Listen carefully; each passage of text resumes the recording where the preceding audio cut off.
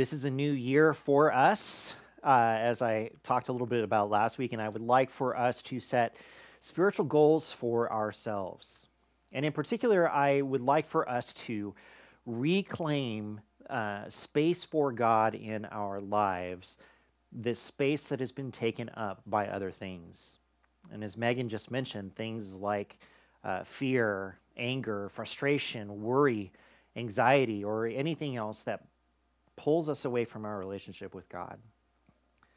And it's interesting because some of you are angry. Some of you are carrying anger around about either things that you think are not fair or about what you see going on in our country. Others are carrying fear of what could happen or what might happen. I think a lot of us have been carrying these kinds of fears for a long time, which leads to the anxiety, the worry, the stress over life and what's going to happen next. And last week, we talked about how we begin to set spiritual goals for ourselves. Now, our tendency, as we said, when we set spiritual goals is to want to make really big spiritual goals for ourselves. Things like we want our church to double in size, or we want all of Santa Rosa to come to know Jesus. And yes, we want to change the world, and we should want to change the world, but we find the big things that God does in us are predicated on small things, the small ways that we relate to God in our own lives. It's the small things that set us up for the bigger things. So we are going to set spiritual goals that are not going to necessarily be focused on what we want to accomplish, on the big things that we hope God will do. Instead, we are going to set spiritual goals that focus on the small practices, which will then lead us to the bigger thing that God actually wants to do in us, as opposed to the things that we want God to do in us. You with me? All right. I'm going to assume you said yes. So here are the 4 things that we are going to focus on over the next weeks: silence, study, prayer, and fasting. Now, last week I asked you to consider your life, and we talked about seeds and soil. So I asked you to consider what kind of soil you think you represent right now. And here are some of the things that I asked you to consider within that specific question. Number 1, what does your soil look like right now? Is it healthy? Is it rocky? Are there weeds? And in particular, are there things that you need to move toward leaving behind? Things that you have brought out of all of this stress and worry of the last year. Is there anger, bitterness, hurt, anxiety? And if those things are present, you first need to recognize that they're there, because we can't really grow in our relationship with God if we're pretending that those things aren't there. The second thing, though, is that you need to name them before God. And I actually had a great email from someone this week who is doing just that, who recognized that she is carrying anger in her life and is praying to God for how that can be worked out and how she can change that perspective. There is great power, church, in naming these things and saying this is here, instead of pretending like it's not there. And secondly, with that, it's okay to be working through these things. It's okay to not be at a place of complete healing or health yet. We so often rush ourselves to be over something, to put it behind us as if it doesn't matter to us anymore. We want God to change these things and help us leave these things behind, but we have to understand that this is an ongoing process in us, that God is working in us, and that the soil has to change and become healthy and a place where God's growth can take place. Not secondly, I think I've said secondly like 6 times now, so what would that be? Number 5, 6? What are the goals that you have for yourself spiritually this year? What are the things that you would like to see happen in your spiritual life. Now, again, when I say that, I don't mean what are the things that you want God to accomplish through you, what are the amazing things, but how do you see yourself growing closer to God this year? What's an area or a place that you think a lot of growth can happen? I then asked you to pray this last week about being open to what God has for you, no matter what it is. Now, if you engaged in these exercises of self-reflection this last week, I hope that you experienced some moments of clarity and insight. Those moments can be challenging, but I hope that you found them and that they were there. All right, so where do we start?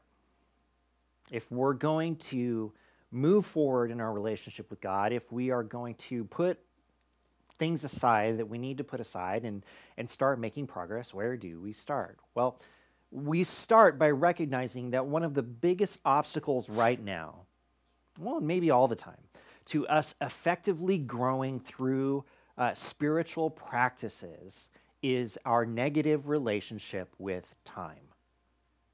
We are busy, busy people. Even though we have been in quarantine for almost a year now, life has not slowed down.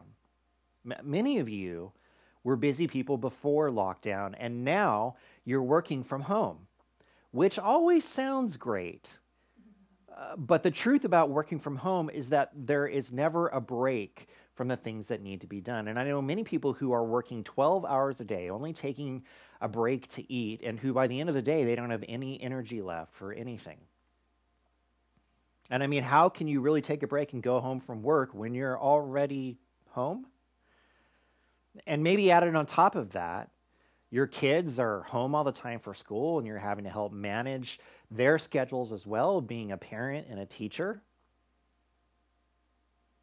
I think of Megan, who's sitting here in this room with me this morning, who is working full-time, is working for us, is finishing a master's degree, who has a toddler at home besides Justin, and I just made Megan snort, and decided to get pregnant, or didn't decide to get pregnant. God does things to us at times. I mean, that's a lot. That's a lot of stuff going on. And a lot of you, your lives are the same way. Your lives are so full of so many things. Now, on the flip side of that coin, there are many who have more time on their hands than they have ever had before. There are many who have picked up new hobbies or found new interests or have searched for new ways to fill the unexpected time they have had on their hands. Now, no matter which category you fall into, I would imagine that most of us have experienced a certain amount of ongoing mental and emotional preoccupation and fatigue unlike anything we've ever known. For all of us, many of our down moments are filled with angst over the condition of something in this world, whether it's politics or the pandemic or just how life has changed. We worry about what's going to happen. We're angry over what is happening, and we're grasping for direction in the middle of all of this. And I know that I can, just speaking for myself personally, I have spent entire days where it seems like my mind has been occupied by one thing or another, and by the time the day comes to a close, I feel so tired from simply having to process all the things that I've seen or read about or heard. All this has really led to a warped sense of time. 2020 was a remarkably long year, a year that seemed to protract with each new moment carrying into something unknown and new. But even putting this last year aside, church, time is always hard to manage. Our relationship with time is always difficult, and it never seems to get any easier. Part of the reason is that we are simply not very good at being still. Moreover, we are not very good at being quiet. So all of this, our hectic world and our hectic lives, all of this put together has a great effect on our spiritual lives. Let me just give you an example. In better times, I've had conversations with people where they have told me that they were just too tired to come to church.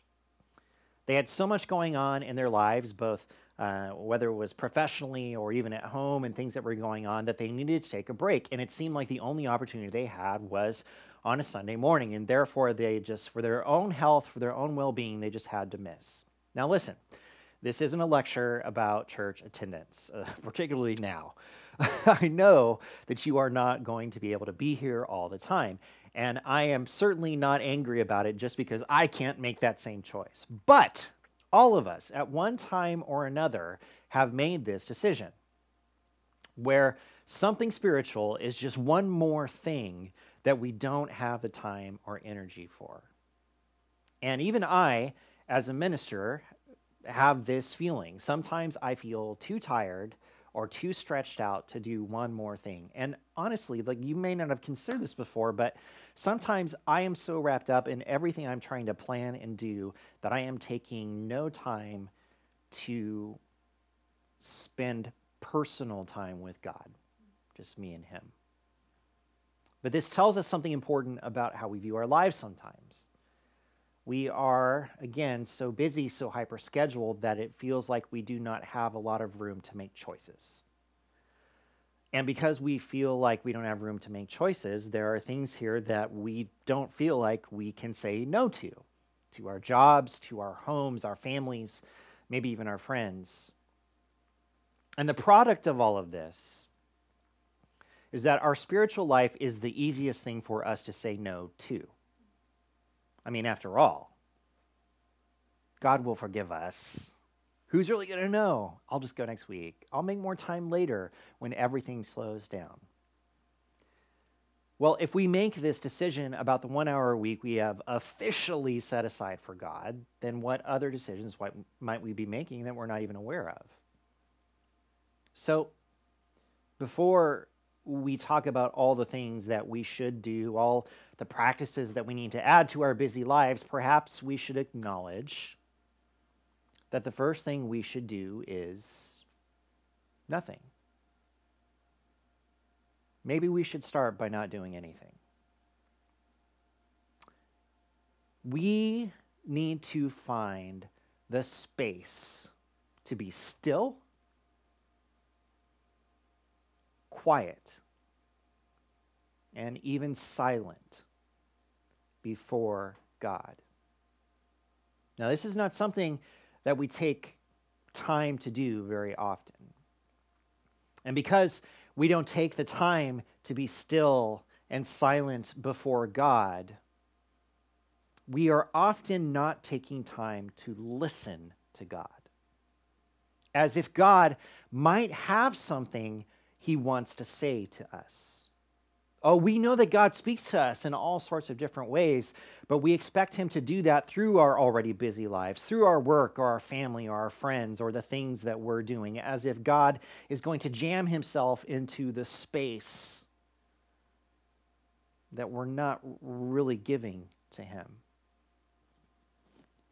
I think a good analogy to help us understand this relationship with God is this one. Between God and us, there is a door. Now, of course, you know the basic function of a door. It provides passage from one space into another. Keeps people in, keeps people out. Sometimes the door is locked. Sometimes the door is unlocked. Sometimes it's closed, sometimes it's open. But you have to go through the door in order to get to the other space. Basic principles here. I know you all know how a door works, but thank you for letting me feel smart for a moment. Now, if I were to ask you about your relationship to the door relative to God's relationship to the door, you would probably say that you are on the outside trying to get into the space where God is. So that is most often represented because we come in this idea that we go to God for things. We approach him and we ask him. So here's what I think happens. At least I know it happens with me pretty often. Because we are so busy, we have difficulty finding time for God. When we do take time for God, we are often going to him with our plans. It's our time to ask God for things, to lay our ideas in front of him, to complain, to request. We go to him in times of crisis, looking for immediate answers. We go to him when we desire something, wanting him to say yes. We are looking for God to do or say certain things. And that's good. But when we do this, we are doing all of the talking and very little listening. Now, don't get me wrong, we are supposed to go before God with all of our requests, and the Bible makes that clear. Jesus makes that clear. And we'll talk more about this in a couple of weeks. But listen to what he says here in Matthew chapter 7, verses 7 through 11. Ask, and it will be given to you. Seek, and you will find. Knock, and the door will be open to you. For everyone who asks receives. The one who seeks finds, and to the one who knocks, the door will be opened. Which of you, if your son asks for bread, will give him a stone, or if he asks for a fish, will give him a snake? If you then, though you are evil, know how to give good gifts to your children, how much more will your Father in heaven give good gifts to those who ask him? So, see? God wants us to come before him so that he can answer our prayers. He wants us to do the talking. He wants us to ask him so that he can give us good gifts. But you know how this goes. This kind of communication with God can be a frustrating experience. Because even though we are knocking or asking, it may not feel like God is answering the door, or like God is giving us the answer that we want. It can be frustrating. And when this happens, when we say that God is not answering or that God is not opening the door, then it feels like God is not listening to us, that we knocked and he didn't answer. I remember when I was so deep in my own depression that I wasn't sure about really anything, about who I was, about what my future held, about how I was going to get out of this funk. And someone pointed me to this verse as if all I had to do was ask and all my problems would be solved. And I looked, I knew that they were trying to help me, but I wanted to just look at them and say, don't you think I've asked? Don't you think I've knocked? And guess what? There's been no answer. So when we read a passage like this one that encourages us to engage God, to go and to knock on the door, we can grow frustrated because we picture ourselves on the outside pounding on God's door. And God maybe not giving us the answer that we want, if he even answers at all. Now, as I said, we're going to talk in a couple of Sundays about prayer and how God answers prayer. But for the sake of our discussion this morning, do you see the problem with this entire example? Do you see how one-sided this approach is? As if God is there for us simply to go to ask for things. And that God's proof of his faithfulness is that he answers the door immediately when we knock, or that he gives us what we want when we ask for it.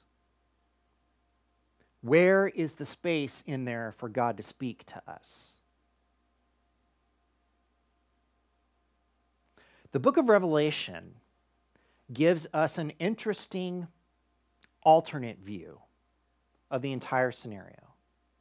And it also involves a door. From Revelation chapter 4, verses 14 through 20.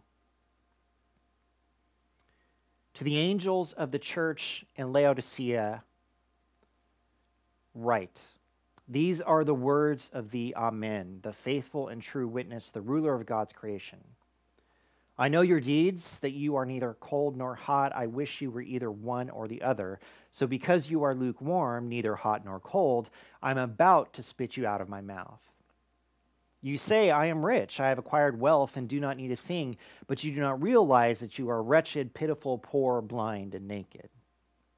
I counsel you to buy from me gold refined in the fire so you can become rich, and white clothes to wear so you can cover your shameful nakedness, and salve to put on your eyes so you can see. Those whom I love, I rebuke and discipline, so be earnest and repent. And here it is. Are you ready? Here I am. I stand at the door and knock. If anyone hears my voice and opens the door, I will come in and eat with that person, and they with me. What a different view of how this exchange with God actually works. This passage tells us a completely different story altogether. It is not us standing outside God's door knocking. It is Jesus standing outside of our door and knocking. We are not the ones on the outside trying to get in. Jesus is on the outside trying to get in, and we are the ones not opening the door. You see, we too have a house with a door. And we too choose when that door opens and when that door is closed, whether it's locked or whether it's unlocked. And we can't forget that in many of our great stories from the Bible, it is God who went to someone's door and knocked. And that person chose to open the door and hear what God had to say to them. Now, the writer tells us that there are specific reasons why we don't open the door. Number one, we are neither hot nor cold. What does this mean? Well, it's a twofold problem. We consider ourselves to be in a relationship with God. In fact, God knows where we live and which door is ours. He would, he's God. But at the same time, we are not engaged. We are not listening for the knock at the door. We are not inviting God inside. Why are we living in this in-between space where supposedly we know God, but we're not inviting him in? We have a false perception of ourselves. Maybe we don't see ourselves as we truly are. The example he gives here is that we think we don't need anything, that we have it all under control. We are rich, we are fine, things are going well, but really we are wretched, pitiful, poor, blind, and naked. A drastic difference between perception and reality. At a time like this, we probably see ourselves as a lot of those different things. But ultimately, here is the problem. The problem is you are behind the door and you are not hearing the voice of God. You are not all for him and you're not all against him. But you think everything is okay between you and him. But you're not listening for his voice. And if you are not listening for the voice of God, you are not really his. He is not guiding you. He is not leading you. You are making your own decisions and going to God whenever you have time.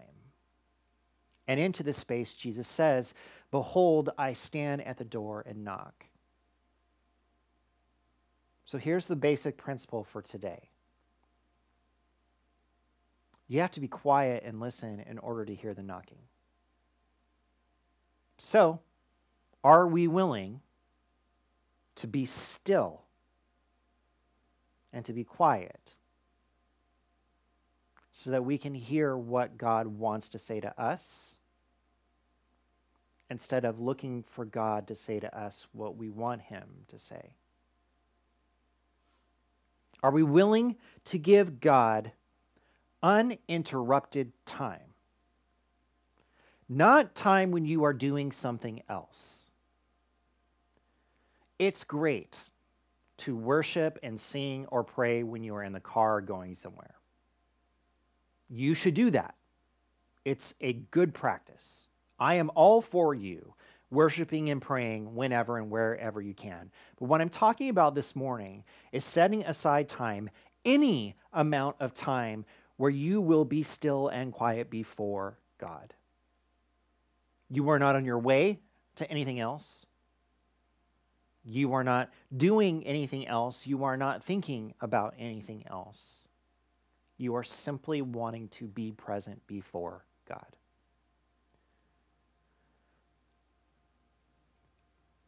It's a great idea, but practically speaking, how do you do this?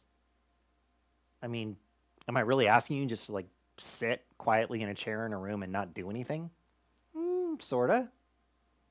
It can be hard to clear your mind. And I'm not suggesting that also in this time of quiet and stillness that you don't speak to God. But remember that the point of this exercise is that you want to hear from God, and so don't do this and spend all your time talking. So maybe because we've already said, we're so busy in our minds, we're so distracted, there's so many things going on, what can we do to help us get into a space where we can be still and quiet? So let me just give you a few suggestions. Number one, as best as possible, you have to plan this. You can't wait for it to happen in the middle of your busy day because it just most likely won't. So what you have to do is you have to decide, I am going to make a time, whether it's when you first get up or before you go to bed or whatever it is. So you have to say, this is something I'm going to do. Now, this is important. I don't care how long it is. Just do it. Don't start out by trying to be quiet for 45 minutes. You'll probably be asleep. Start with 5. Start with 2. Start somewhere. So that's number 1. Number 2, be by yourself. If you want to do it with someone else, that's fine. But ideally, be in a space by yourself. Don't have the TV on. Don't have other, stimuli that can sort of take you away from that moment. Okay, good. So we've got this whole still and quiet thing, got it. But how do you actually get into that space? Let me give you 2 suggestions. Number 1, if there is a worship song that you love, listen to that song before you go into silence and stillness. And then let the words of that song wash over you. Read the words to it if you don't have a recording of it. So that's one way that you could get into a space. A second way would be to read a passage of Scripture. Read a psalm. Read something that describes who God is. And then take those thoughts into the space of stillness and quietness with you. Or lastly, and this may be where you need to start, acknowledge before God that this is difficult for you, to be still and quiet. Don't be afraid to talk to him. But if you're going to talk to him in this moment, talk to him about being present with him. Talk to him about what it is that draws you to him. Talk to him about the depth or the richness that you're hoping to find in listening. Now, I don't know what will happen through your time of doing this. I don't know how God will speak to you, but I know this. All the rest of the disciplines we can talk about are all built on being still and quiet before God. They are all built on our desire to want to connect with him, to hear his voice, to find his leading. And church, we cannot do any of those things if we are not taking the time to listen. Jesus says, "Behold, I stand at the door and knock." Listen for the knocking and open the door.